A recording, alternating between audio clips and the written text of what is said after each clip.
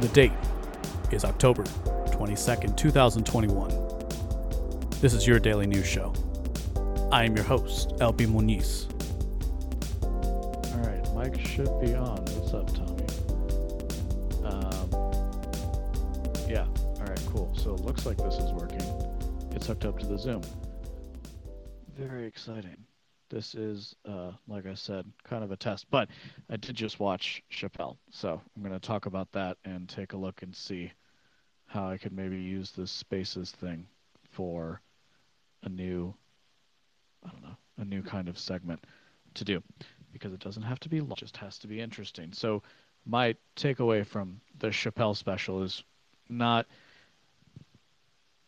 it's funny because I was definitely thinking during it about about cliches, because I've been thinking a lot about cliches in terms of what makes them, right? Like for a generalization to happen, it has to have some sort of truth to it. And I've noticed now, not being a child, that there's something to that with cliches as well. Because somebody like Chappelle can take on topics and even make very simple observations about a situation, but make them in such a way that it makes you pay attention. Where if somebody else had said it, if somebody else had said something similar, you might be like, "Oh my gosh, eye roll. This is so mundane. This person has nothing interesting to say as a result." And there's something to that. There's something to like when somebody has mastery of a craft, the way like a Chappelle does. Because so I'm not a funny person by nature. I can certainly make jokes, and I have a bit of a wit to me, but I'm not. I would never. I don't think I could ever make it as a comedian, even for want of trying, or for actually attempting to try. So,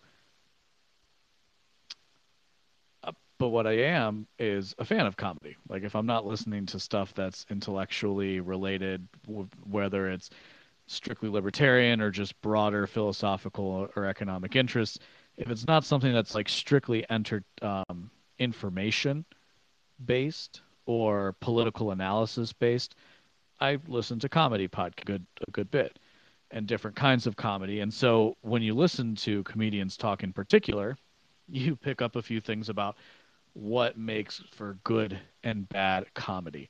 And you pick up on what people think about different comedians, and people seem to hold Chappelle in pride.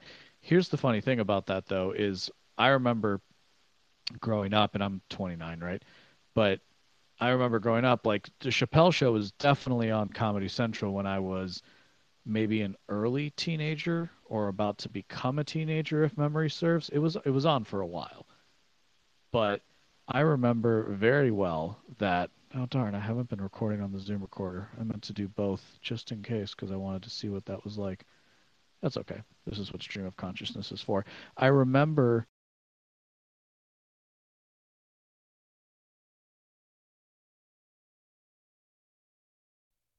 seeing like episodes of the Chappelle show, and I had friends that liked the Chappelle show, and at the time it just didn't speak to me. Probably because I didn't get most of the humor. And I was definitely a lot more, I don't know, I guess you could say stuck up in those days. I didn't know how to laugh at myself, so I didn't really know how to laugh at anything else, if that makes sense. But so I remember growing up, and he was, everybody really liked him, and I was never really a fan. So it's really been more as as I got older, and then more into comedy and the comedy scene, that everybody makes references to somebody like Chappelle, and so you kind of have to pay attention to him as a result of that, and everybody compliments his skill and his ability at the craft. And certainly I think that is very evident in the special as it goes. I plan to write a little bit more about some different elements of them, so I'm going to kind of go through them now as I'm freshly off. But that was definitely the first one. Is just, you can definitely tell the mastery, and I think for some people who are looking for something to say about the special that doesn't necessarily follow the controversy. And that's kind of the irony, yes, is that ultimately the reason why anybody's talking about the story is because it was intended to drive controversy. But we're going to return to that point. The one thing that you could use to criticize it again is just kind of like, he's only talking about this stuff. This stuff is so easy to talk about. But again, that's where you can kind of see it's the same way in which a virtuoso who is playing, let's say, something like Chopsticks or Mary Had a Little Lamb. It's the same way. It's the same kind of thing where like it's somebody who plays a simple piece of music very, very well. It still makes a difference because they are so good at the craft and they have the skill and it's done so well. And so I think that was definitely my biggest takeaway. Now, the jokes themselves, it's what's funny about a comedy special is I think in the comedy scene you're not supposed to really talk about bits the way that you might break down like a sports play. However, I'm not in the comedy world, but a lot of people are going to make what's very interesting because this is now 2 weeks out that it's been 2 or 3 weeks that it's been released, I think, and the media, it's still, the media wave has kind of died down a bit, although there was some stuff this week as far as protests outside of Netflix, which is, again, one of the reasons why I wanted to touch upon the story. So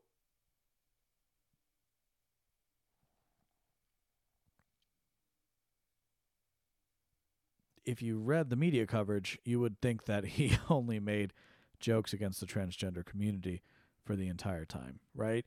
And what's very interesting, and he kind of made, spoiler alert here, if you watch all the way to the end, he makes the point that he doesn't really hate the transgender community, if he's going to talk about them as a community. He hates white people, which was a very, very funny joke. It was put in a very, very funny way. And that's like part of the push and the way he's trying to frame up what the subjects that he's discussing. And like maybe that's a conversation better left for a different environment. But one of the reasons it's funny to me, because it is the case with all of these things that we see in the culture wars. So often it's based upon the presupposition and the opinion of somebody else. And the way that the mob reacts to the proper cues is what you actually perceive as like opposition. And they are opposed to it, but why are they opposed to it? It's not from a place of knowledge. It's from a place of, well, like I said, taking the proper cues. This is the opinion you're supposed to hold. He touches upon that in the special as well. But so he makes this big case towards the end of precisely this, of like, I don't hate people. I don't hate trans people. I hate white people. Okay, so take him. But since in order to be the type of person to criticize a comedy special in terms of, I don't know, supposed social norms, because the funny thing is it's not even that you're critiquing the craft. You just make an assertion and then you back it up, because of course things can be left to taste. Things are left to taste and should be left to taste, especially as it relates to forms of entertainment. But somebody like Chappelle is so good, you have to pay attention to him. And, in some respects, he walked away from obviously these were put out by Netflix, but he makes a big point of walking away from Comedy Central, which is a big part of his career. But the thing so that was just an interesting part of it. And it's one of those things where it's like, It really is. Like, you could walk away from the special and saying like, oh, it's not really my thing, but it's funny. It has its moments. It makes you think. There are some comedians out there that I think that not are critical of it, right? Because you can't criticize one of the best in the game, but who would say that who their taste is not Chappelle's style. As you might imagine, as somebody who enjoys philosophy, it kind of is my style, where you're making this profound point and then you have like this nice little twist on it. And I think it's a very interesting fusion of, and a very interesting way of communicating, if for nothing else. And it's entertaining as well, which is so key. Being able to hold somebody's attention, have somebody's entertainment, and to be something that people are entertained by. It's a great accomplishment. And so, of course, what these people want to do is tear it down. Now, here's where I'm not sure. I obviously can't answer this question with 100% certainty, but I feel like Chappelle is smart enough to know, and certainly I think he addresses the fact during his special that he understands that he's going to ruffle some feathers, and of course that's part of what comedy is, right? Especially a lot of stand-up comedy is kind of ruffling feathers and pointing out the absurdity and irony of situations, even things that are held sacred, held very dear by people. So he knew that he was going to get a reaction from it. But what I wonder is if he knew just how good it was going to be, specifically in some of the events that we saw this week. In particular, there was a protest held outside of the Netflix headquarters, and golly, if every single typecast person that you thought would show up in support of, if you trans people, as the case may be, if you just the craziest looking individual humans who are across the spectrum, as they say, didn't show up. There was one video in particular that I saw. There's a few floating around there, but there's one in particular that was just shared, and it was like some individual who called themselves non-binary and who and who had like they were overweight, for one, like incredibly overweight. Like, why are you in Hollywood trying to make it overweight, if I'm being frank? And had like barely any hair on top, and what's hair was there, nothing on the sides, but it had like purple. And I don't even think they had good teeth, come to think of it. So again, just a very jarring individual.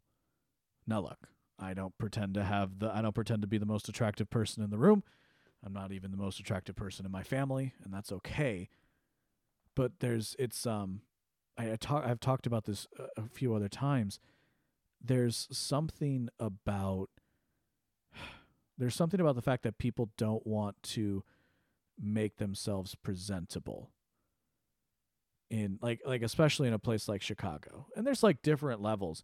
I always said when I was selling suits that like fashion is cyclical but style is eternal, because people would come in and they'd ask about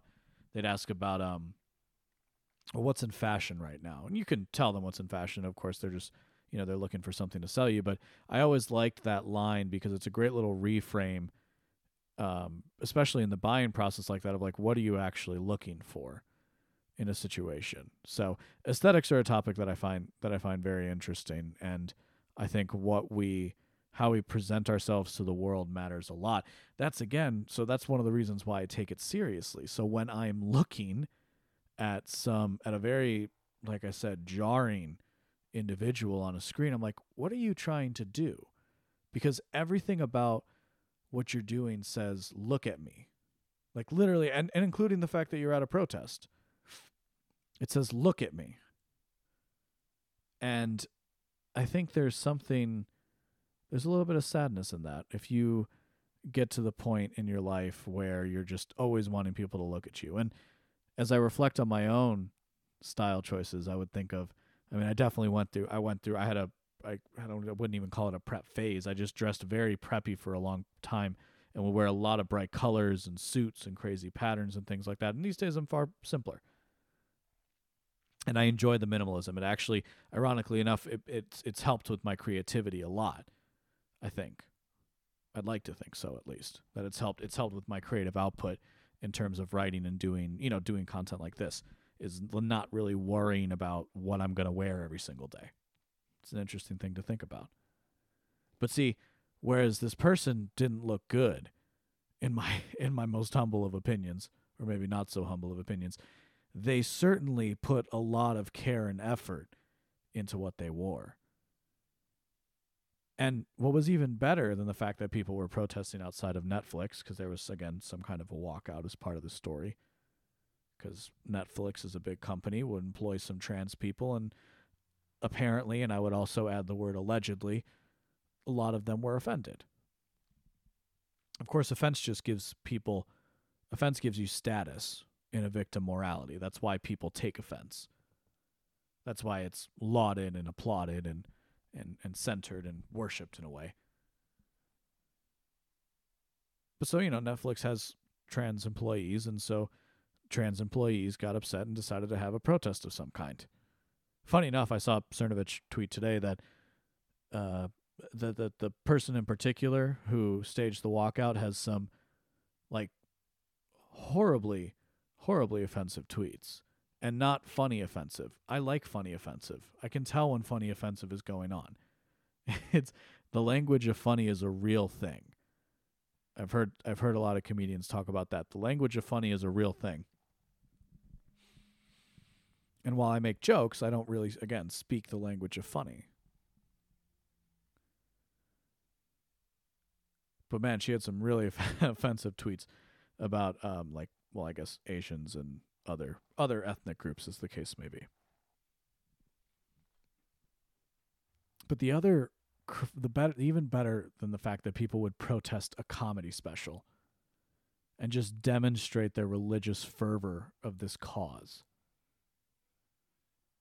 was the counter protesters. In particular, there was like one heavyset dude who just got up there and said, "I like jokes." Whose sign said, "I like jokes." And the spectacle, the spectacle of that in and of itself, I have to think was everything Dave Chappelle was hoping for. I really, really do. I don't know if I'm not going to sit here and pretend that he knew exactly what was going to happen, but he knew the controversy it would stir. He figured some of it might happen in person. What's the best part about what, at least I saw, the little bit I saw, was how people had the exact right attitude in this, which was, in true comedic fashion, pointing out the absurdity of the entire situation that we live in. There was seeing so many of these clashes between the left and the right that we've witnessed. The left take themselves very seriously, and the right take themselves very seriously. But there's something kind of absurd about that. When you're just kind of in the street hitting each other with broomsticks, And that was the very fun thing, I think, about the counter protesting that we saw, or at least I saw. Hopefully I'm giving an accurate representation of what was going on. In these Netflix protests. And again, I think somebody like Dave Chappelle is smart enough to think something like that might happen. So yeah, those are my thoughts on Chappelle. All right, now, Tommy, you're nice enough to be here. I'm going to invite you to speak if you want, because I'm kind of trying to figure out how this thing works.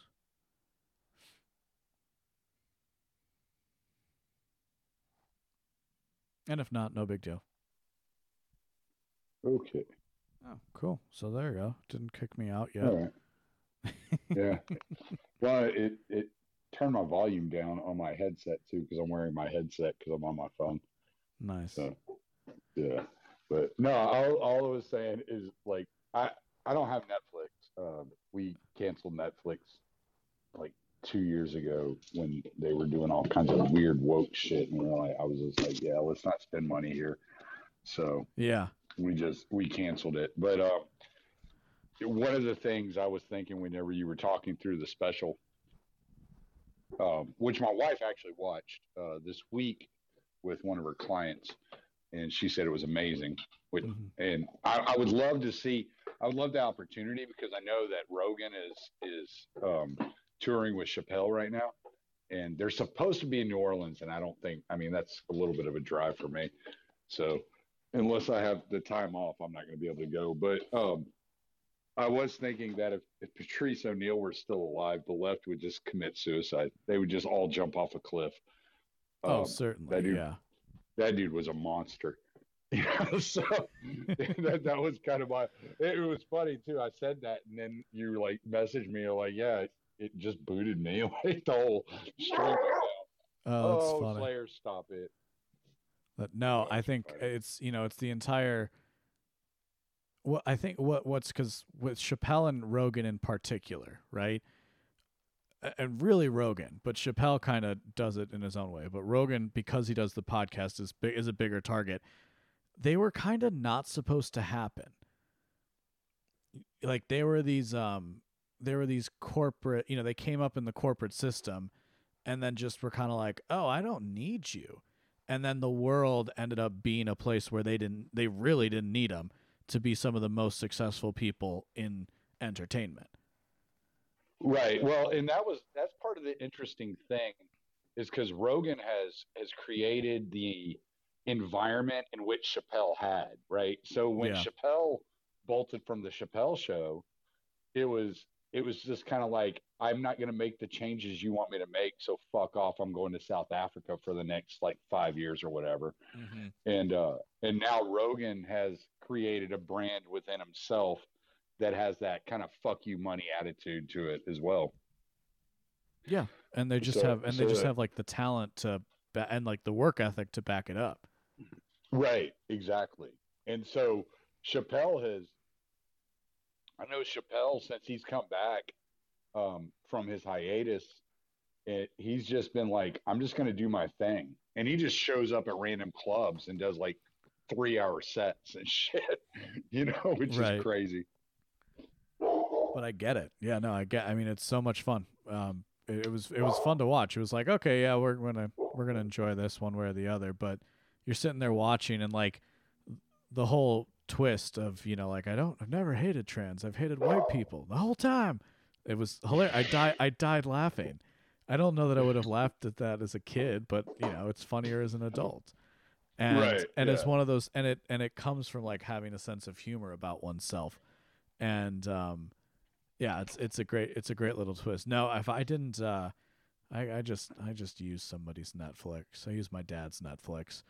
It's like I've had it for the login for so long because I wouldn't actually pay for it after the Cuties in particular, which is that's another angle too that might come out in the piece that I write about this. Oh, what's up? James is here. We're doing the Q&A anyway.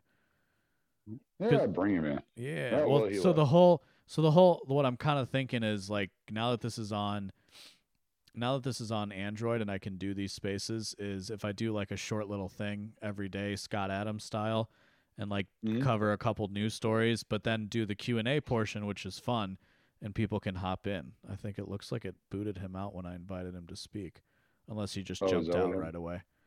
But yeah, so I'm kind of thinking that's something that I can do. So this was literally, it came out today. I noticed I can do it. So I'm like, well, if I don't start right away, I'm not going to. Yeah, right. Yeah. No, I've never even tried to use this thing, so I don't know. I've listened to a couple of things. Usually I jump in and it's boring and I'm just like, okay, after like 10 minutes, I'm like, I'm going to go back and do something else now. But I was interested in your takeaways of the Chappelle special because I haven't watched it at all. I doubt I will watch it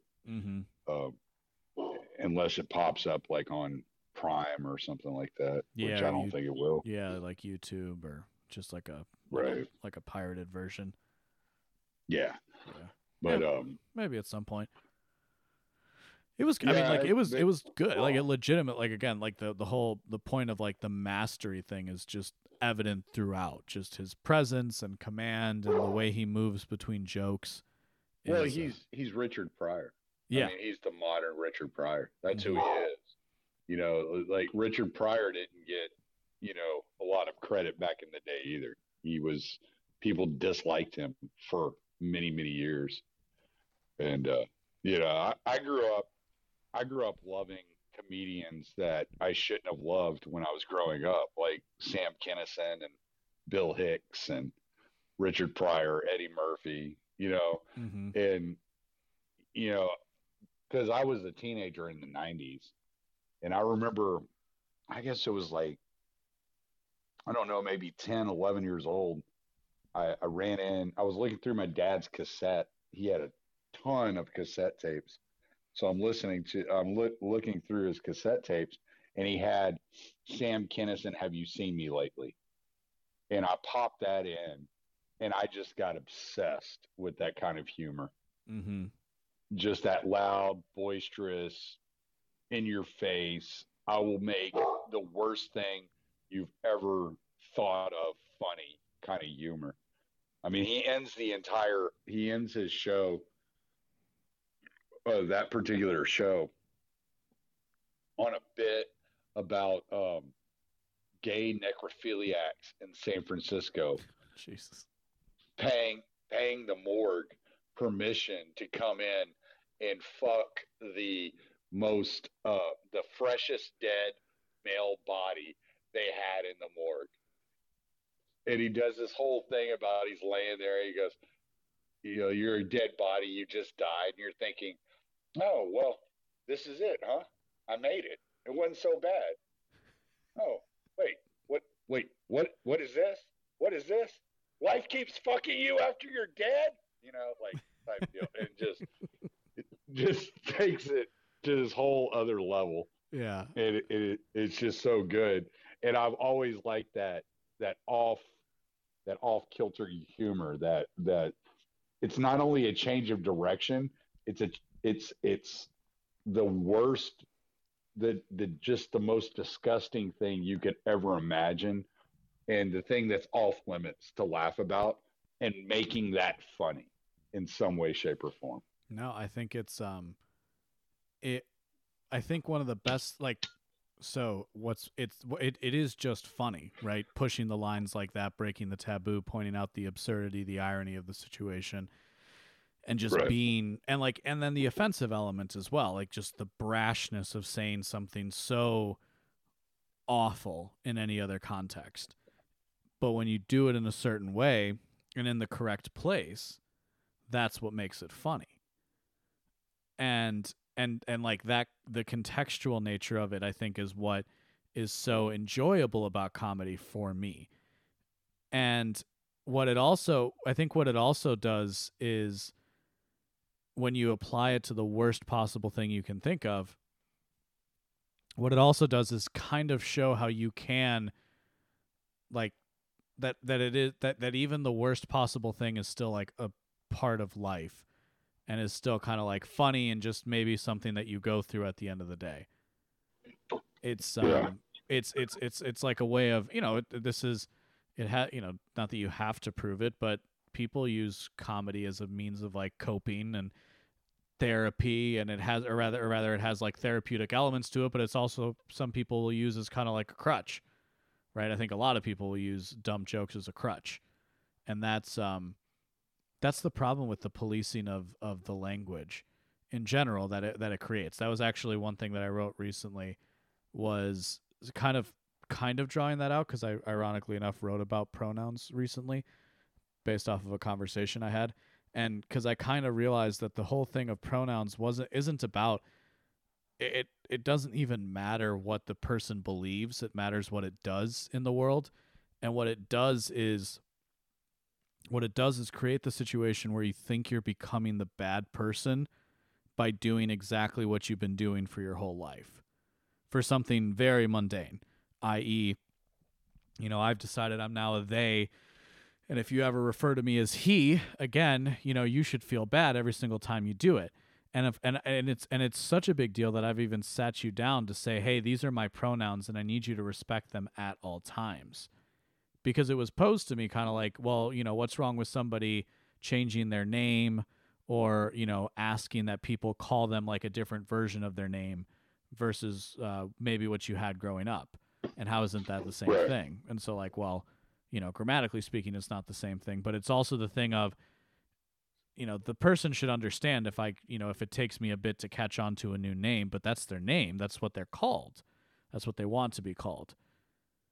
But like, also at the same time, if I know that person from before they were that, it's a tougher association because even your name doesn't completely belong to you. Like there's also the idea of who I think you are as well in a thing. And then so when you bring that to the level of pronouns, it really is, it's so small that it's very easy to forget about. And so it's also very easy to feel bad about when you do. There's like one of those videos on Libs of TikTok with like an old, it was a while ago, with like a teacher who had like she was a woman and had like short hair, and like, she had a non-binary kid in the class who changed their pronouns by the week because that makes complete and total sense to do to a child. And like the person was like upset and was like calling themselves out, self-flagellation for what they did, for messing that up. And that's the insipidness of part of what like the language games do and how they actually control. Yeah, I mean, I couldn't imagine being in a relationship with a person, whether it's my wife or just friends, and having to ask them in every interaction, how are you identifying at this very moment? That's insanity. I mean, and I mean that in the literal sense. Yeah. There's something wrong there. That's not normal. Yeah. There's this video I saw earlier. I guess it went viral because it ran across my timeline. And it was, I don't know if it was a girl or a guy swearing they had multiple personalities, and the front personality at this moment was called Doll. And it was just this weird thing. And it was just like, I sent it to a buddy of mine. I'll send it to you in DMs. And it was just this really strange thing, like the way that the kid was talking and interacting. And it was like, yeah, I'm Doll. I took over. I had to get this part of the personality to interact with me so I could remember to speak and breathe and move and blink and all that. And you're like, what the fuck is wrong with these kids? Yeah. Like, what is wrong? And this is, and we're in my territory of like my podcast, basically. This is kind of like what I've been like attacking. It's like, what is happening here? Like there were these ancient ideas and thoughts were like given to you by external, like cosmic intelligences, whether you want to call them angels or ghosts or whatever you want to call these things. And I look at what's happening and I'm like, these kids didn't come up with this on their own. Like Exactly. This was fed to them somehow. No, people. Like I don't know how it got into their head, but this was given to them. Mm-hmm. No, people take idea. Like it has always been the case that human beings take an idea and run with it. And evolutionarily speaking, this makes sense, right? There are only ever going to be a few people who really progress ideas, concepts, thoughts, and by progress I mean like paradigm shift, change the landscape. Mm-hmm. And there's all these limiting factors that create the unique situation that then brings that person to the forefront of humanity. But that's always been what it is. And so I've made this point a lot that if I was a leftist, temperamentally speaking, I would be a queer demisexual, because I can put myself in their frame of mind, because that's what I try to I try to do that a lot, is put myself inside of like an intellectual landscape and figure out what comes out, because it's like it's closer to an oven Like our brains are like an oven, right? And you have to take the dough goes in one side and bread comes out the other.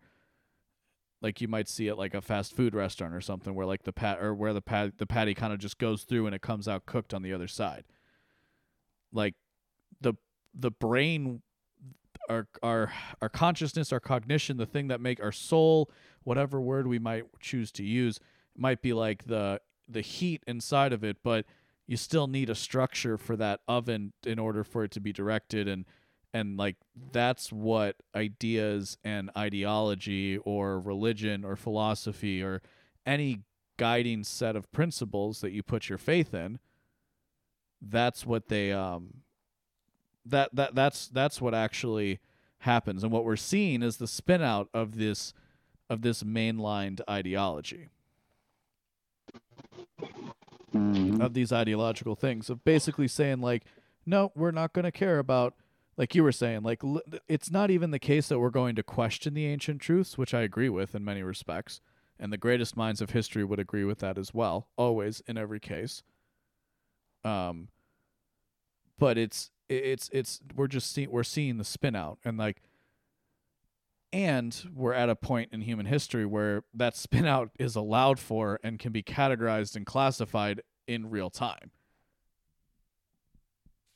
which then exponentially increases the reach and all these kinds of things. Like you need a very complex society in order to support such, well, frankly, as you were saying, like, or not saying, but maybe implying, like demonic behavior from people. I mean, I saw a Libs of TikTok thing that talked about how that the person was talking about how they use demon pronouns, and it's like, are we literally, for the love of God, like I can't, how can you abide this? And the reality is if you're somebody who kind of sees these patterns, you're going to look for them more. But I think what happens is other people never bother looking for the patterns because, you know what, I'm just going to go along to get along. And that's where that's again where somebody like Chappelle comes in to bring it all together. Then that's what comedy does, to point out the absurdity and the irony. And Nietzsche talks about this, and I've written about this as well. How laughter ultimately is the thing that that brings down all the great mind, all the supposed teachers of humanity, right? The Pharisees of the time. Laughter is ultimately what brings them down. Laughter is the best medicine because it is the greatest weapon. Yeah, there's power in it. Right. Pointing out absurdities and just laughing. I mean, like, think about like the elites. The last thing they want is to be laughed at. And you brought up like these. You're talking about like these overarching huge ideas and innovations. And one of the things I've been paying attention to is like, well, wait, what are these innovations? Well, all they are additions onto other ideas, right? So you, like, let's just take the internet for example. Like basically, you just explored and you stretched the ability of communications, which was already there via the telephone. Then you had, before that, you had the telegraph, and all these things just continued expounding upon each other, right? And then you bring in social media, which kind of interacts television and the internet, and gives us what we have as far as social media goes. And so the way I look at it, it's almost like that saying, there's no new idea under the sun, because all you're doing really is you're taking a previous idea and you're just expanding upon that previous idea. You're not coming up with a new thing. You are just adding on to an old thing. And so the more old things you have, which I think is why technology is moving so quickly, there are so many old things that you can put together now. That's great. And combine and create new things with. And people look at it and goes, wow, this is a new thing. But it's not a new thing. What it is it's an expansion of the old thing. It's not something that you couldn't have functionally like guessed from the previous technology. It's just having the technological and the engineering savvy to put these things together in order to create something. And the more of those things there are to combine together, the faster things are moving. Yeah, and then every single time that happens, there are then spillover effects of how I would put it is literally how you interpret reality. Right. And and one thing that I try to draw people's attention to is you can't is just the degree. It's like I say, and the reason why I call the whole thing that I do like sense making is it's actually the point. The issue isn't access to the information or whether and the question isn't whether the information exists. It is how do you interpret this raw data? And there are those of us who are attempting to do it, I think, in an honest and clear way.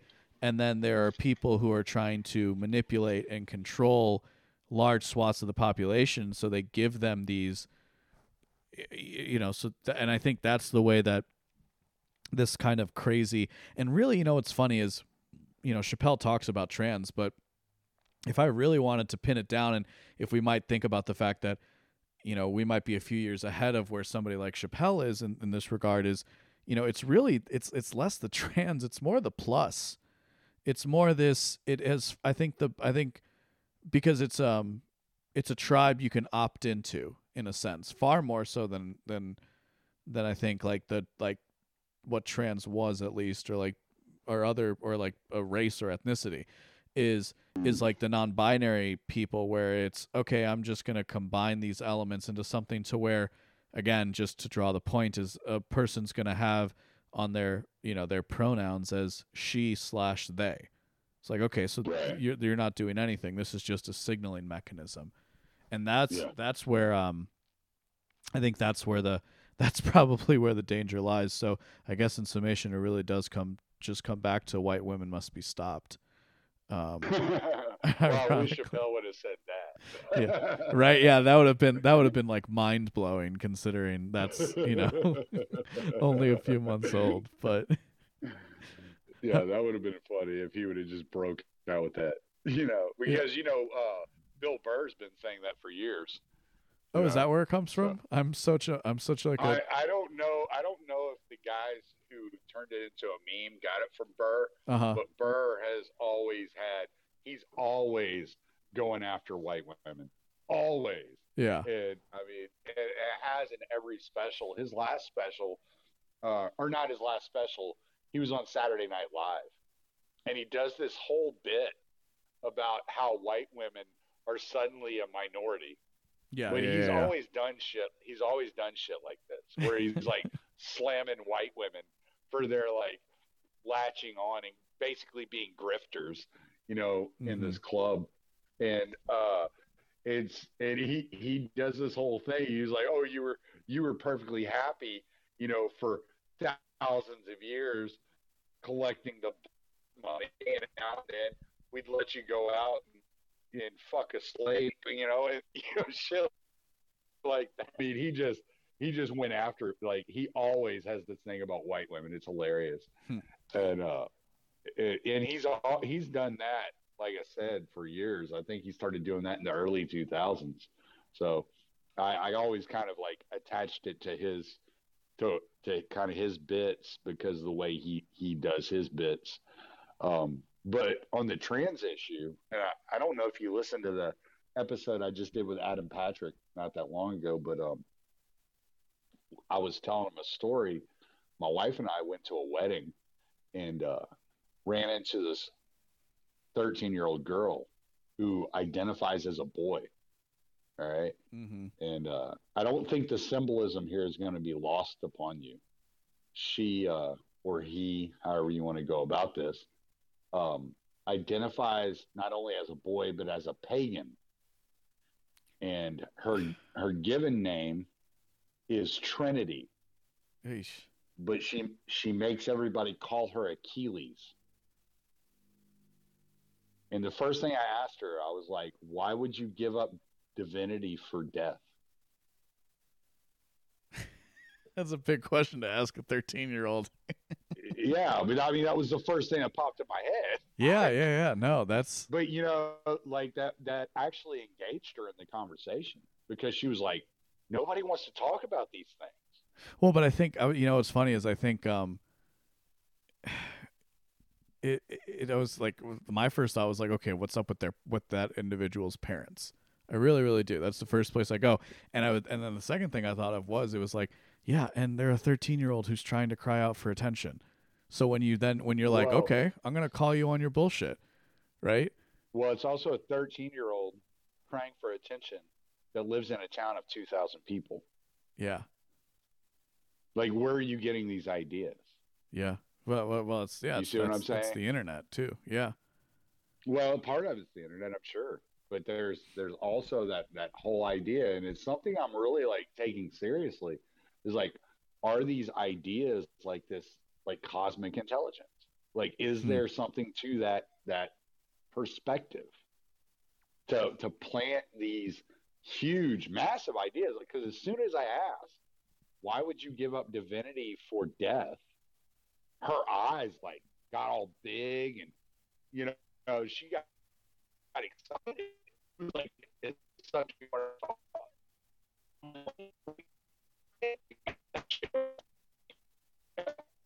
yep. You're breaking up pretty bad.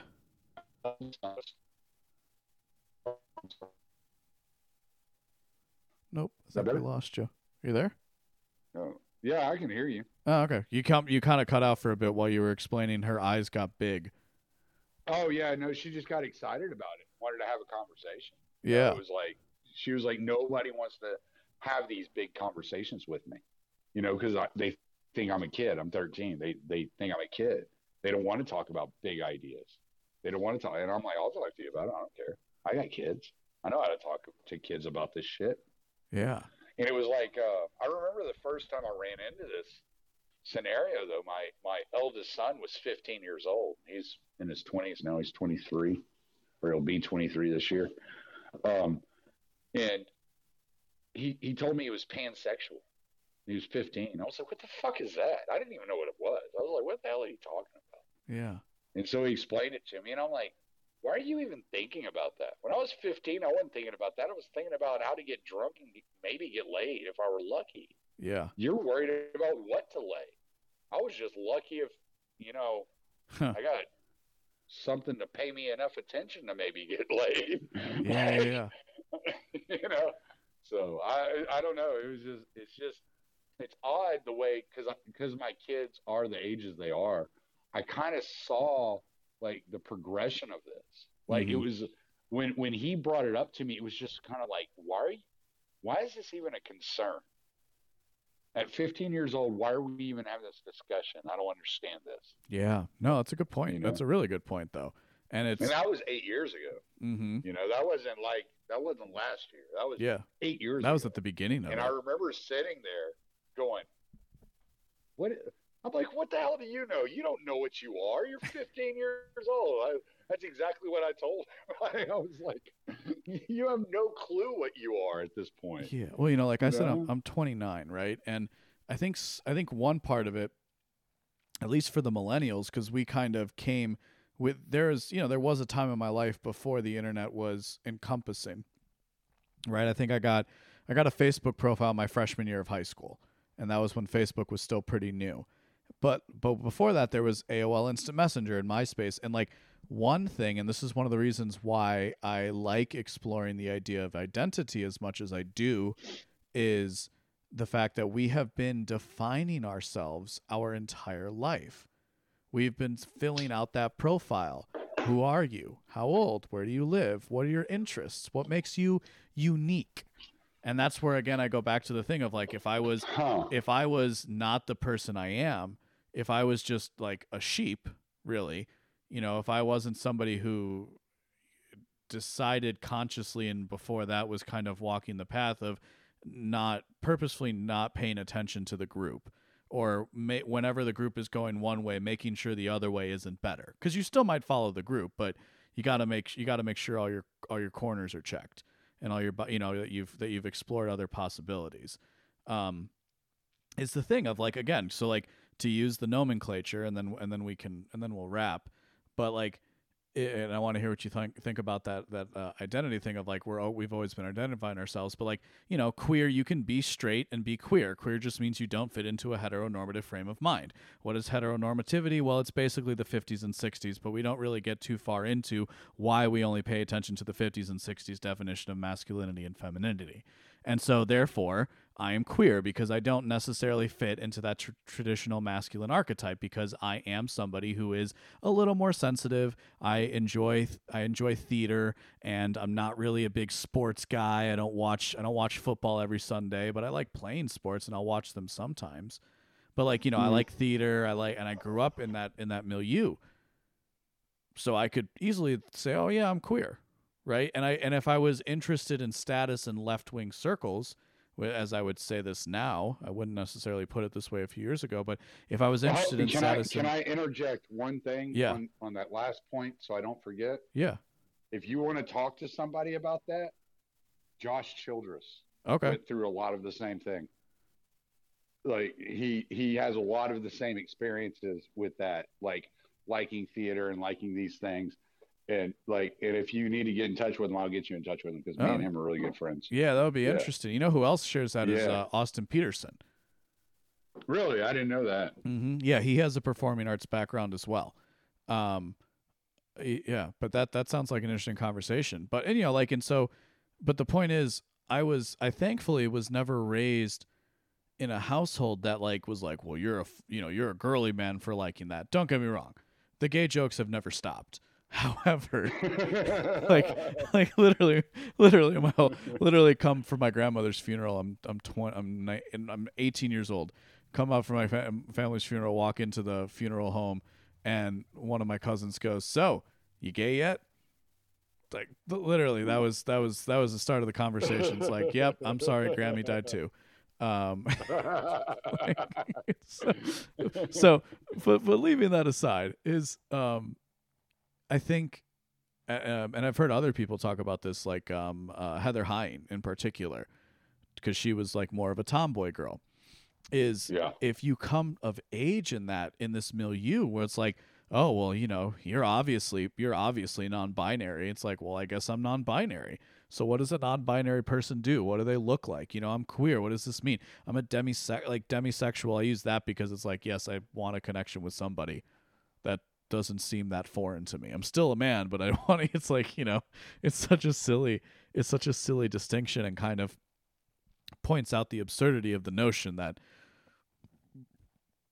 even if gender might be a spectrum, which it's not, it still doesn't follow from that I need to pay attention to all your little things. And that's the whole point of classification, is that you move into larger and larger groups so that you can have a more general idea of something.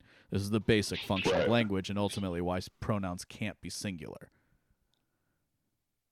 And pronouns can't be like for you. You don't own pronouns in that regard. Yeah. Well, and from my perspective, like, you're talking about the identity going through, like, always having to fill out these profiles. I never thought about that angle, but it is something I thought about.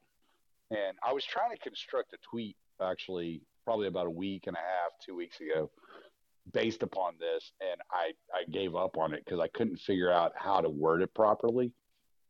But all teenagers go through these identity crises, right? Yes. It's just, in my time, it was, we rebelled in a different way. We rebelled by going out smoking pot and getting drunk and partying, right? Mm-hmm. Maybe listening to heavy metal, listening to music that your parents didn't like, dressing in a way that your parents didn't like, a leather jacket with patches on it or something like that. Saggy pants, baby. Fucking sag my pants below my butt. Below my butt. Jinkos were the shit back in the day, you know? Or like, I remember after Columbine, a lot of my friends picked up wearing trench coats, you know? Mm-hmm. And this was all shock value to kind of throw in your parents' faces. But the shock value nowadays turns out to be permanence, because now you get Now you got kids going on hormone treatments and this, that, and the other. And so it's a permanent change to their biology. Yeah, And except that's a big difference. and there's a dose on top of it that makes it that much more dangerous, which is some of those people are rebelling, but then a bunch more are looking for are looking for approval, and that's why they're doing it. They're looking to be accepted. It's not exactly like in some families it's a rebellion, right? But in the other families, it's actually it elevates your status. And for people who, again, I say this is not a father, unmarried, but so, take it for what it is. But it is one of those things where, especially with kids, it's like, okay, what's going on with the parents here? And not necessarily that. And listen, everybody has bad times, bad years, bad, phases, my life, my family included. There's nothing perfect about anything on this earth. We're humans, we're fallible. So, but there is an element of that where it's like the example that you brought up earlier of kind of like engaging with somebody like that. It's like, okay, I'm going to humor this, but why do you need to go this far? The other thing I would say is the pagan element in particular, I find is, as like you said, the symbolism is not lost on me, because in times where paganism like that is invoked, they usually don't speak well for what is to come within a broader society. And that's not the first time I've heard somebody talk about themselves in terms of paganism. So well, and it's what did the pagan priests do to fight against Christianity? Is they ran out to the streets, castrated themselves, and put on dresses. Oh, interesting. In Rome, or yeah. Huh. It was a rebellion against Christianity, and they went out and castrated themselves. And this is why Paul brings it up. And I think he brings it up in Ephesians. Okay. Might be Galatians. Paul brings it up like you'd be better off just to cut yourself off, and that's what he's talking about. Like he's talking about circumcision, and he's like, going out there and trying to do the physical and circumcise yourself to adopt the kingdom of God, you'd be better off just to go out there and castrate yourself, is basically what he's saying. Gotcha. Yeah. And so he's referencing the pagan priests that castrated themselves in public and then put on dresses. And in particular, because I like this would be like Baal worshippers, or just this was Rome, so it wasn't Baal. This was in Rome, so you would have had the Roman gods. You would have had Zeus and interesting, the Greek and Roman gods. Baal was more of a Syrian. Yeah. So but no, this was the Gentiles. This was the Greeks and the Romans. Yeah, because I saw somebody, and their high priests. Yeah, I saw somebody put something out about like how, what was it? Gosh, this is so silly to even say it, but it was like pagan anarchists don't recognize God as an authority, or gods as an authority, and it's like, okay, well then they're not gods. Like this is a basic, and so this is the thing, and this relates to the non-binary stuff as well, where it's like there is an element of this, and I think you pointed out there of like just go your own way, is there's also an element of this like, no, I'm not indulging this. Like I'm not going to indulge such ridiculous thought, but given the means of communication today, it's not a question of whether I'm going to indulge it or not. It'll still be presented to me. And this is one of the things that complicates the way we look at the world, or the way we interact with the world, I guess. Yeah, well, and this goes back to that tweet I put out the other day when I found out that transgender health, whatever. Oh gosh, yes, Rachel Levine. They swore her in as a 4-star admiral, right? Yeah, for a civilian service.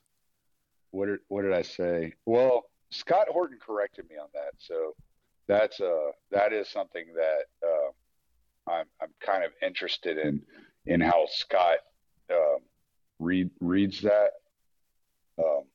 because I'll read you the the text he sent me because I asked him about it. But I said, let me just find it. I said something about the pagan priest, that had gone through the castration. It's right here. Oh God, I got a lot of tweets ever since I interviewed Mark Claire. Yeah, I got to listen to that interview. I'm looking forward to it. Man, I love Mark Claire, and here it is. In the latest pagan ritual, the castrated priest, absent any prior service, is sworn in as a 4-star admiral. Is what I said. So, but no, I asked Scott about it, and Scott said, in a very technical sense, the Surgeon General and the Attorney General are military offices. Not sure in this particular case how it works, but yeah, no, it's in a very technical, but the operative words being in a very technical sense, because like it's the symbolism, as we're kind of pointing out, like the symbolism of having them technically be armed services, or because they're not armed, they're just civilian services. So it's like this conflation for precisely the reason. I think my comments on it was security guards wear uniforms too. That's perfect. Yeah, that's what it means to be a uniformed 4-star admiral in this, in this thing. But of course, it means more because it's the authority, because it's the government. So we're just left here to interpret it on the spaces of Twitter. But this was fun. Thank you, sir, so much for popping in, for making this first one actually successful. I'm looking forward to. I haven't decided. I'm definitely recording these and putting them out, and I think I'll put the first few out for free. But I think I'm going to put the recordings behind a paywall. I don't know. I have this sense of it, and I'm teasing what audience I have with that too. Like maybe a cheaper paywall than Substack, but still a paywall. Yeah, I use like Patreon or something. Yeah, and that's kind of the direction that I'm thinking. Or I think Patreon doesn't let you do less than $3 a month because they want to get their money from you. Oh yeah, so. and that's totally appropriate. Yeah, I was thinking Patreon or Locals or maybe another one. We'll see. I'm gonna look into it. But yeah, this is fun, and plus I kind of thinking like first half cover a few news stories, second half do like Q&A with anybody that wants to hang out, and then by doing that you create good content. So I appreciate it. You want to do a quick plug, and then I'm gonna close this thing down. Yeah. LibertarianInstitute.org. It's our fund drive right now. So LibertarianInstitute.org. If you want to donate to Libertarian Institute, that's where you go. LibertarianInstitute.org/donate or LibertarianInstitute.org/year-0 would be the best place. So I appreciate it. I didn't know you had actually gotten the recording set up. So I was going to say, man, we need to make a podcast out of this because this was an interesting conversation. Yeah, dude. No, so I mean, I've got the Zoom recorder. I got the PodTrack P4, and I got the Bluetooth adapter. So this has just been after I think 10 minutes into me talking. But when I was reading the instructions, Twitter does save a copy of the audio. I just don't know how much access I'll have to it. So, all right, we'll find out. All right, but yeah, I donated to the Libertarian Institute. So if you enjoyed this conversation, you should donate them because they help Mr. Tommy out. So, yeah. And Scott Horton, which is much more important. Yes, sir. Precisely right. Yeah, I wrote about his debate this week at benawake.com. So, which is of course I'm gonna have to go read that. Yeah, which is of course where you guys can find me at the LB Muniz on all social media. Thanks for checking this out. Let me know what you think, and stay tuned because this makes it very easy to have some fun. So, we'll see y'all. All right, brother. All right, man. Have a good night.